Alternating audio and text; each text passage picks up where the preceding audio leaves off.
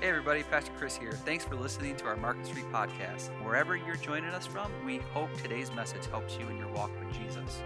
For more ways to connect, visit us at marketstreetchurch.org. I was told that today at Market Street Church was Beach Day, is what I was told. So nobody else wore their Hawaiian shirt. What happened? You didn't get the memo about this? And then I find out it's for Kids Church, Beach Day and Kids Church. And so, anyways, maybe I didn't get the memo. So we're starting a brand new series that we call Make a U-Turn, is what we're going to talk about here. And so today we're going to look at, there was a certain king in the Bible. He was the king of Israel. He was the seventh king of Israel. And what it says about him is it says in 1 Kings 16:30, it says, Ahab, the son of Omri, did evil in the sight of the Lord more than all who were before him. I mean, so this is the description. This is what was written about King Ahab in the Bible, about who he was and what he was about. And it wasn't that God didn't give him so much opportunity to make a U-turn.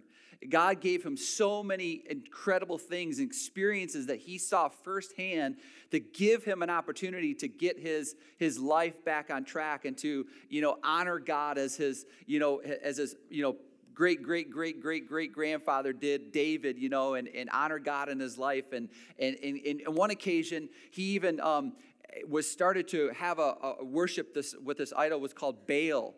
It was called Baal, and so they had all these prophets of Baal, and the prophet at the time, God's prophet at the time, his name was Elijah, and Elijah challenged King Ahab and his wife Jezebel to a sort of a showdown between their God of Baal and the one true God Yahweh.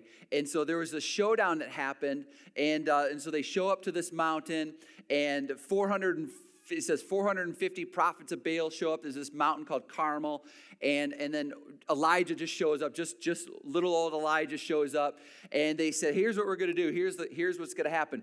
You're going to build an altar to your God, and then if your God consumes the altar, then I'll worship your God. But then if he doesn't, then I'm going to build an altar to my God. And if my God consumes the altar, then that's who you should worship." And so they built their altar, and they put their ox on their altar and did everything that was instructed to do for this altar. And they're praying, and they're doing all these crazy things to try to get their God to consume, their altar by sending basically fire down from heaven to consume this ox that was laid on this altar. And it's amazing. You can read about it in 1 Kings chapter 18.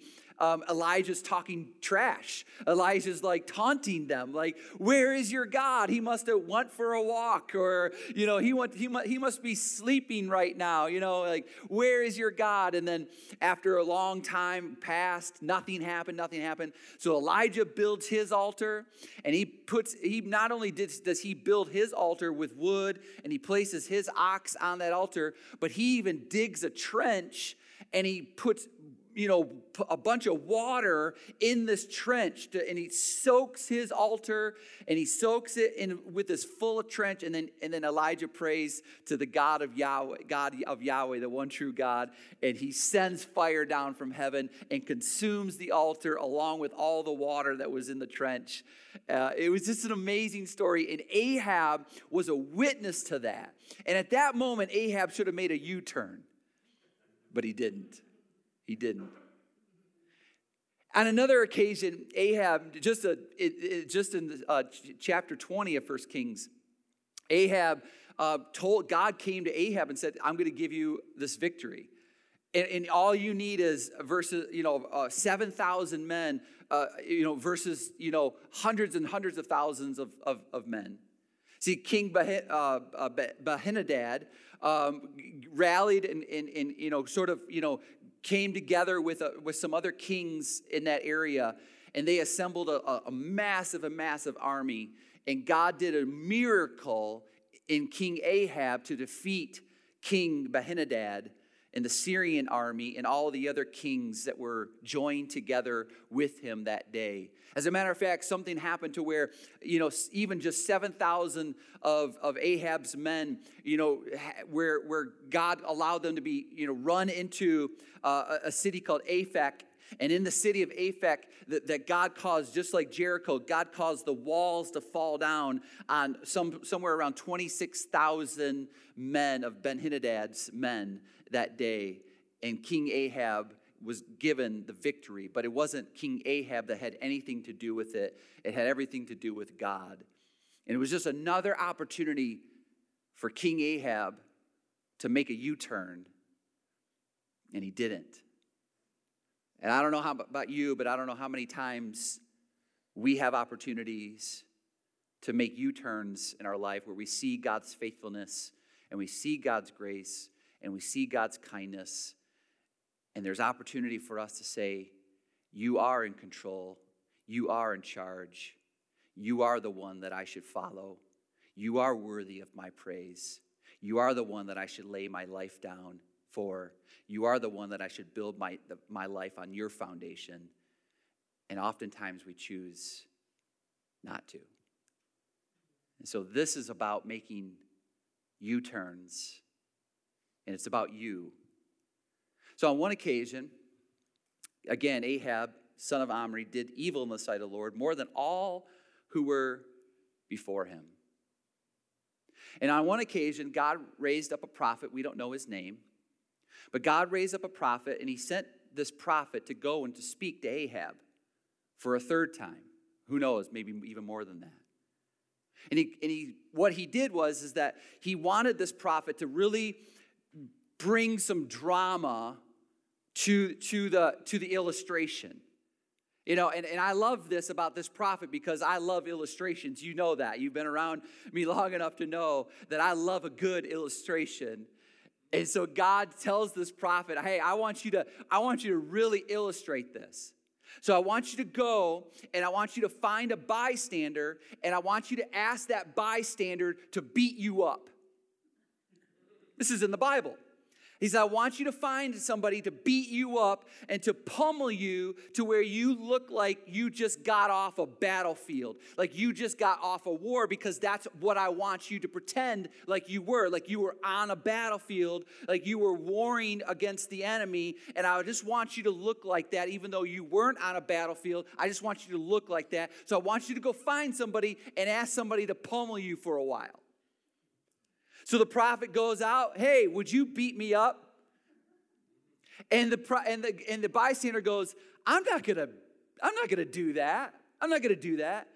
And the prophet said to the man who wasn't willing to beat him up, well, because you're not willing to heed the word of the Lord, when I leave, a lion's gonna come and gonna devour you. And he did. So then he asked the next guy, will you beat me up? And the guy just started pummeling him right on the spot. This is in the Bible. You should read it. It's amazing. And then after he gets pummeled by some random bystander because he just saw the other guy that refused to do it get eaten by a lion, he's standing there and he catches the attention of King Ahab as King Ahab is heading back to his palace in Syria. Or Samaria.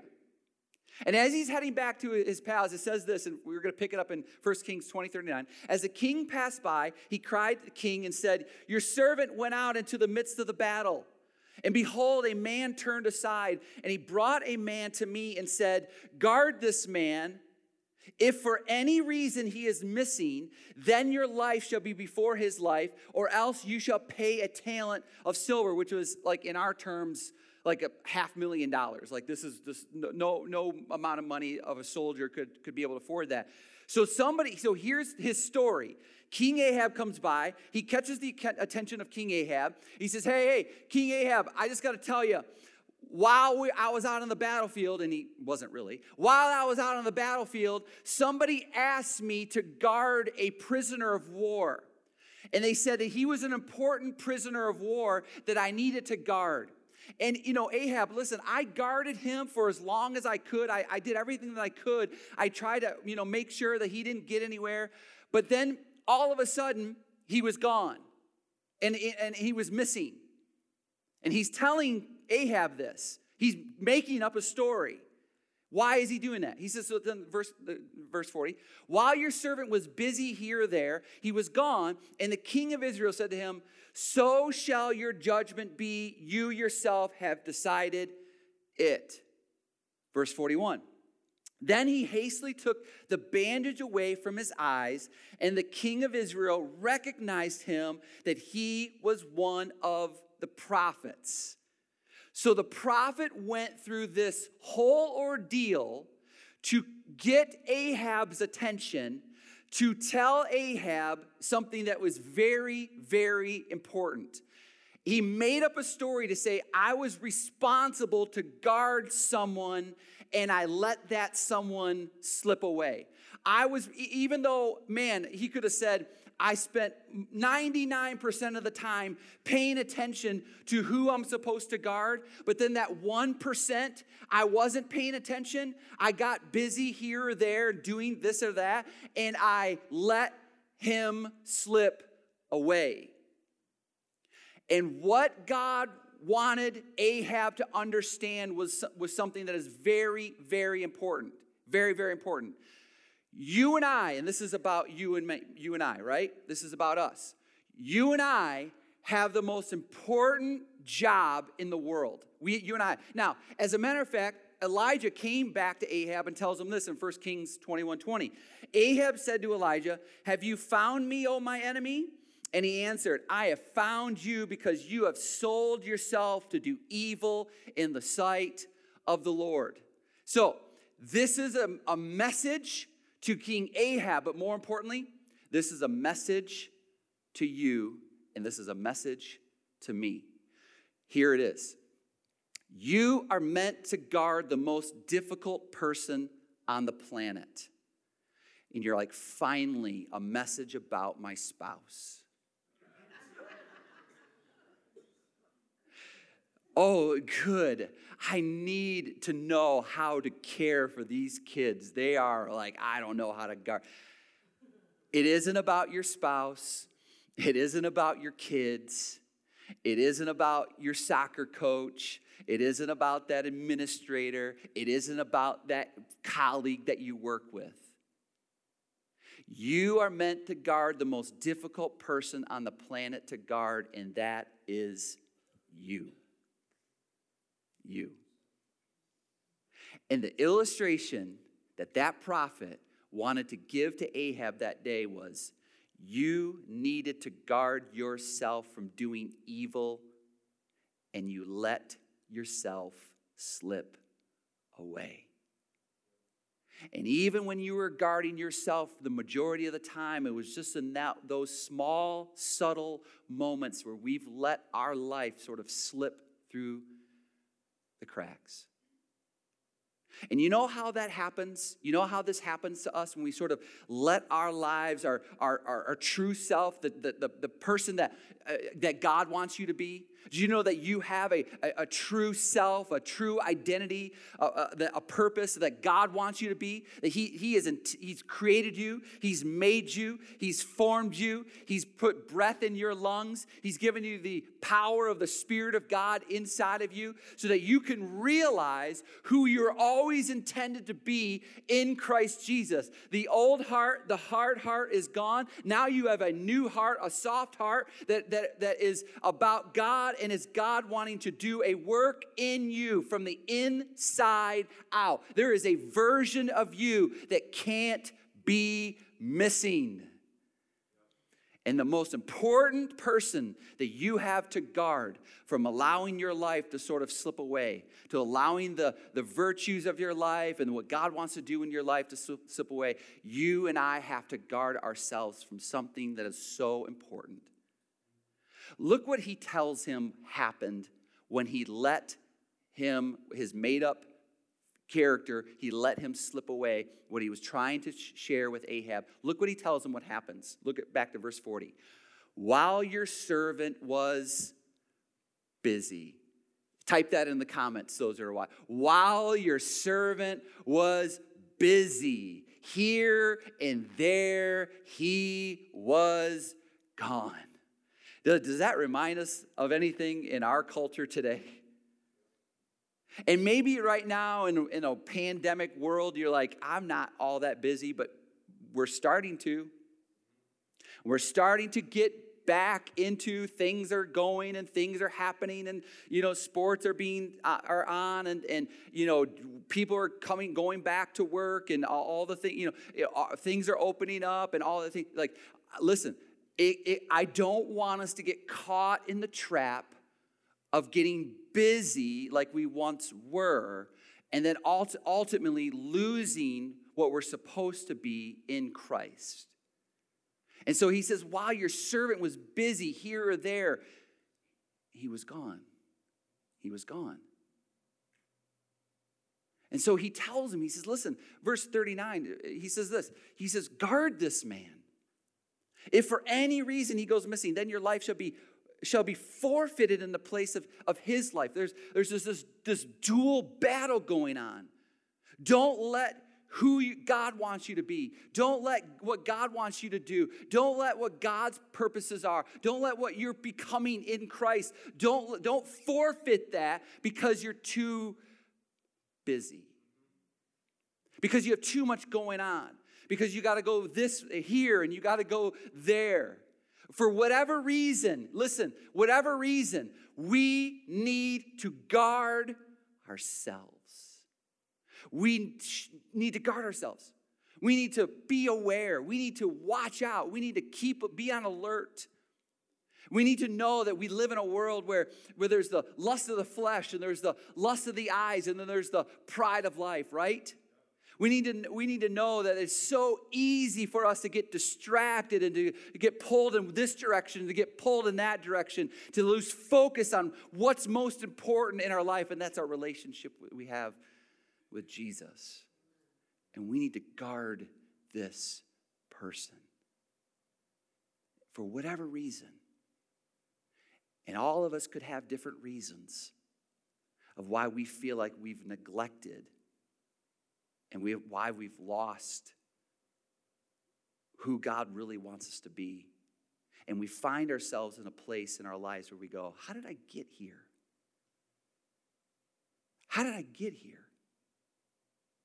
It's not what I was years ago. And all of a sudden, I'm here. Maybe you got busy and you didn't guard the most difficult person to guard.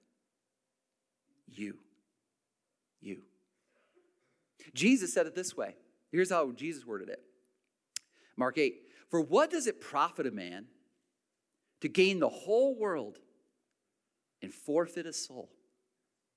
What does it profit a man to gain the whole world but yet forfeit his soul? And then he asks this great question. For what will a man give in exchange for his soul? And all of us would say, well, nothing. Not for my soul. And then Jesus would say, really? Then why is that thing most important? Why is this amount of hours most important? Why is this, recreational thing more important? Why is this relationship more important? Why is this accumulation of that more important? Why is this size of thing more important? Why is it that you're emphasizing the importance of and the time that you're dedicating to and the money that you're spending on? Why are you trying to put that into a storage of hey, this is what makes me feel like I'm productive. This is what makes me feel like I can be fulfilled and satisfied. And Jesus would say, listen, what will a man give in exchange for a soul? And their answer is nothing. Nothing. So why do we act otherwise? The soul, he means by the soul, what he means is your true self. That's the root of that word soul. Your true self. Who God wants you to be. Now, I know, I get busy, you get busy, we all have lives, we have schedules, we have things we got to do. But why do we like to be busy? Ever thought about that? you don't need to think about. These are things that I have to think about because I just want to remind you of why we like to be busy. I mean, here's the reason why we like to be busy. Well, fear of missing out. FOMO is the term that's called out there, right? FOMO, fear of missing out. I don't want to miss out. They're doing it. They're going. They have it. I don't want to miss out. It looks like that looks like a lot of fun. Or that looks like I don't want my, the kid to be mad at me. We know when he's, 20 something. And like, why didn't you let me do this or let me? Like, I just don't want. It's the fear of missing out is one of the reasons why we like to be busy. Another reason why we like to be busy is because it feels like you're winning. It feels like you're winning. I'm busy. I'm productive. I'm doing something, right? It feels like you're winning. That's why, one of the things that people ask you about you is like, what do you do? What do you do? Because it gives value to us. It gives value to our lives, or at least we think it does. And so when somebody asks you, like, what do you do? You're like, oh, I do this. And like, ooh, and you're like, wow, that's pretty impressive. Yeah, I know. I'm working like 60 hours. Like, we take pride in like saying I work 60 hours a week this week. Like I'm like, wow, man, you really work hard. Wow, that's great. Because it makes us feel like you're winning. Nobody ever says, you know what I'm really good at? I'm really good at sleeping in. I'm really good at sleeping in. You know what I'm good? I'm really good at making an average dinner. Nobody says these things because nobody takes pride in the mundane, or nobody takes pride in the status quo. We feel better when we're busy and we're productive and we're doing something. That's why we like to be busy. Another reason why we like to be busy is it fending off negative emotions. We stay busy, our mind gets occupied about a task that we're doing, and it forces us to not think about the negative and the difficult and the challenging things that we're just sort of pushing down or brushing under the rug. So we fend off the negative emotions, and so by fending off the negative emotions, we just keep busy. And being busy makes us feel good, but it's also burning us out. I don't know about you, but I have limitations. I get burnt out. I know, and isn't that true about life? Isn't life sometimes there's limitations in life? Why? There's limitations in life because it prevents us from doing something dangerous or doing something bad. There's guidelines. There's guardrails. There's margin. There needs to be that. Why? Because it gets us from going off track. It gets us from preventing danger. So we all need limitations. And you do this. There's speed limitations, right? Go beyond the speed limit, you're going to make people in your car nervous. There's limitations that you give to your children when it comes to their screen time, right? There's limitations when it comes to, whatever the television or tablet or whatever it is, phone use or whatever the kids, there's always these limitations. Why? Because we know that it prevents from danger. It prevents from danger. All of us have limitations, and if we're honest, we're adults. We need limitations. We need to look at our schedules. We need to look at our busyness of going here or there before we let our true self slip away. So Jesus gives us a clue on what to do when it comes to busy and how to break the habit of busy and how to create limitations and guidelines in our life to help us from not allowing ourselves, the most important thing, for allowing yourself not to slip through the cracks and lose the true self of who God wants you to be. So today is an opportunity when it comes to this, for you and for me to make a U-turn.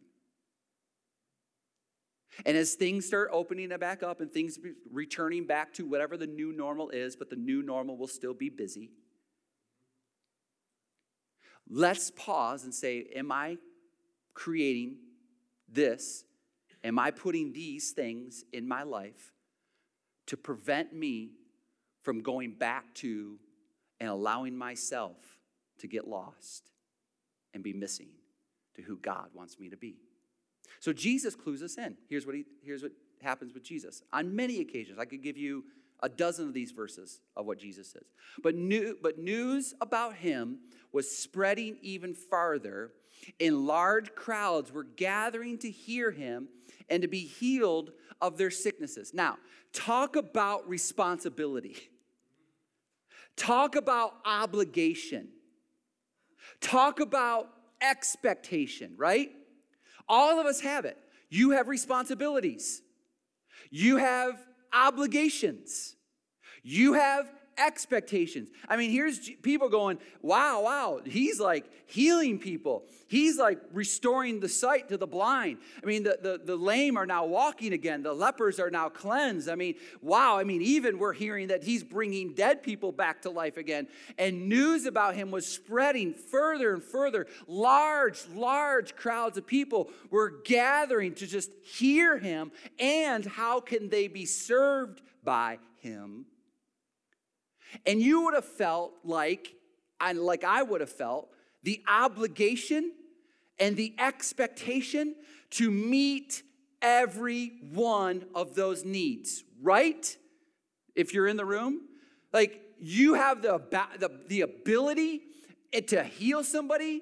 If somebody came to you and they're like, listen, I'd love to be able to see. I believe that you have the power and authority to do that. I don't know how, but you do. And I believe that you can. And for you to just turn your back on that, I mean, that would be hard. The responsibility, the obligation, the expectation that people place on us, it gets weighty. But look what Jesus does. Next verse. But Jesus himself would often slip away to the wilderness and pray. Huh? What, the responsibility, the obligation, the expectation? I mean, come on. Jesus, there's people that you started it. You opened up this can of worms, Jesus. We know what you can do. And I expect you to be there and to be available, and I expect you to do what you did for him. Why would you do for him? I mean, he's like way worse than me. You know, like he's like not a nice person. I know he's like stolen things out of the market, you know, and me, I'm like a good person. Why would you heal him? And not like, can you imagine these are the things? But Jesus clues us in to help us understand how to manage busy, so that we don't let the true self of who we're called to be slip away. And it says that Jesus himself would just often slip away to the wilderness and pray. You know what's so difficult these days?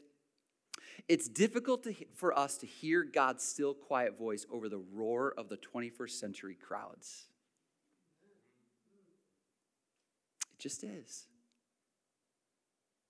I mean, you go back to 1 Kings. I mean, you have 1 Kings 18, which is Mount Carmel miracle, prophets of Baal versus God, the one true God, Yahweh, and some amazing, incredible thing that happened there. And, you know, Elijah, you know, leaves that place, and then he gets word from Ahab's wife, Jezebel, that she wants him dead because of what happened there at that time. And so Elijah goes, and he goes and hides in a cave.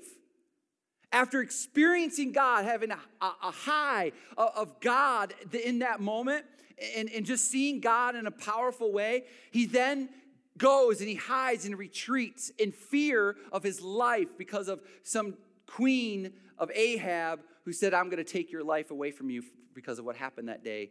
And in that, you should read it, in 1 Kings 19, you hear about when Elijah was there, and it says that there was this earthquake, and then there was this fire, and there was this wind that came, and it says that God wasn't in it. But then it says, then there was a quiet, still voice, and it was him.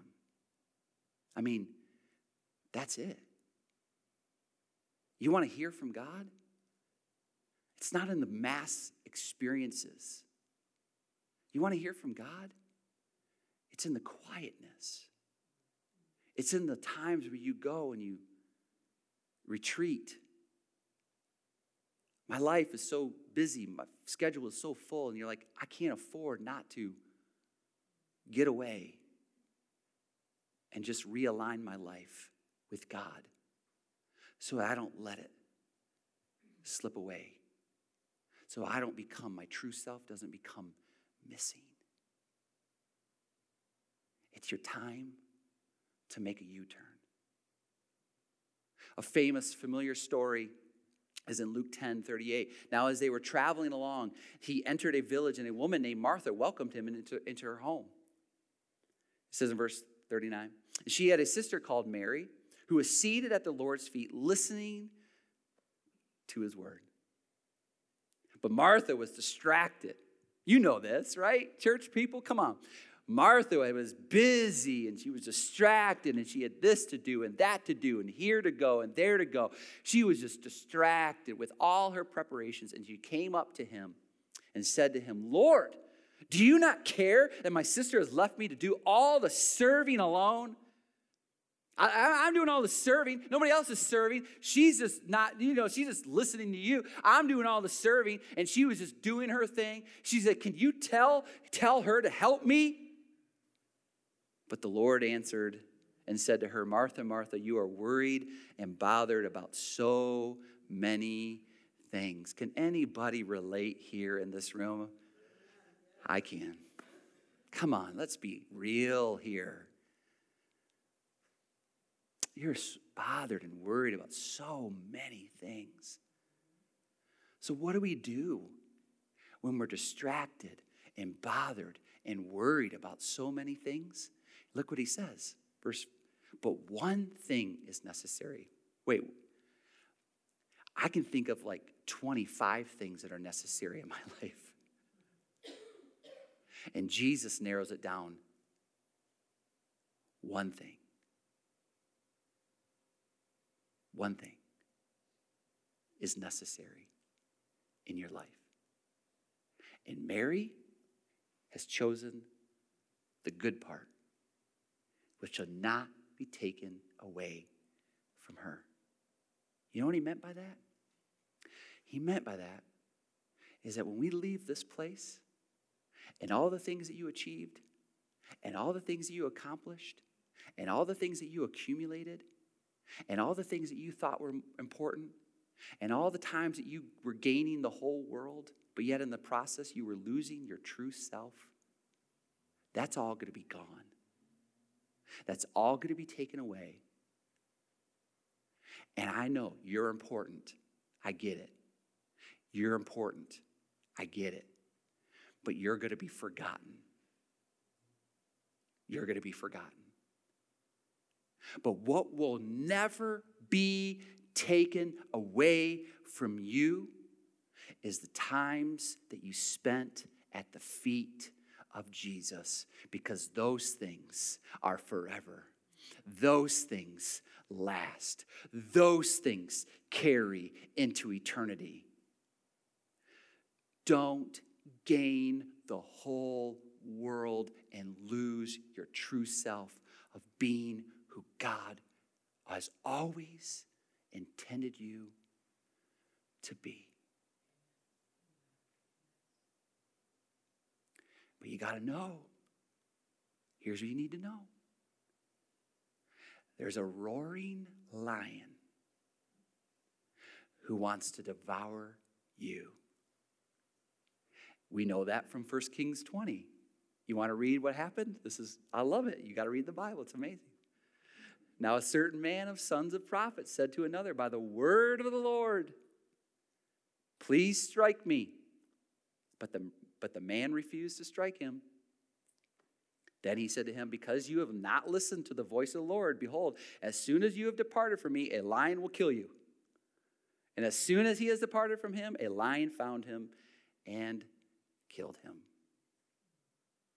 And you know what that picture is for us? Here's the picture for us. 1 Peter. Be of sober spirit. Be on alert. Who's the hardest person to guard? You. Be on alert. You got to be careful. You got to watch out. Remember Jesus told his disciples in the garden, like, watch out. Keep praying. The spirit is willing, but the flesh is weak. Be on alert. Your adversary, the devil, prowls around like a roaring lion seeking someone to devour. There's an enemy, and you know what he wants? He wants your life to slip through the cracks. And he wants you to lose your true self and who you are in Christ Jesus. What would you give in exchange for your soul? Nothing. Nothing. So live like that. Live that way. And make today your U-turn. I'm going to choose the good part. And I'm going to take time, even when the expectations are high, even when the distractions are there, even when, the obligations, I'm going to take time to slip away and to spend some time with Jesus, because that's the one necessary thing. So 2 things before I close in prayer. 2 things. Don't give in to distractions. Don't give in to distractions. Second thing, don't give up on discipleship. Don't give in to distractions. We live in a world full of them. Don't give in. And don't give up on discipleship. What do I mean by that? Don't give up on becoming who God wants you to become. And that's more like Jesus every single day. You, like Jesus at your job, is the best place to work. You, like Jesus in your home, is the best home to live in. You, like Jesus on the basketball court or the field or whatever it is, the sporting event, is the best kind of athletics that you can be a part of, or whatever it is that your hobby is. Those are the best. Don't give in and don't give up. You're the hardest person to guard. And it takes a little bit of distraction and a little bit of busyness to ultimately allow your true self to be gone. Father,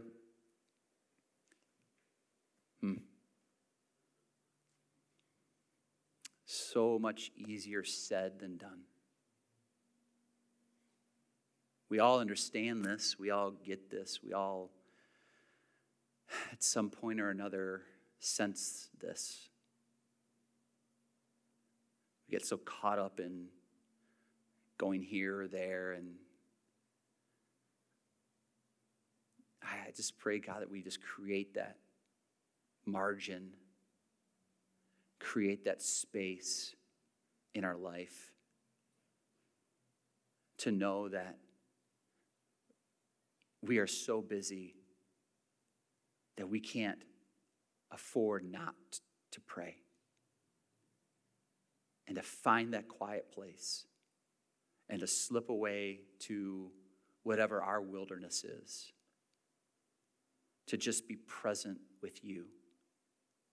And to pause and to stop and to recognize that what you've called us to be in our jobs and in our families and in our lives where we do life, that you've called us to just be more like you. And to exhibit that and to show that to a world that needs to know that they can also find their true self. The self that you made when you made us, that you've always intended us and want us to be. A self that has Christ in us, the hope of glory. I pray, Lord, that we make a U-turn in this area. Make a U-turn. In Jesus' name, amen.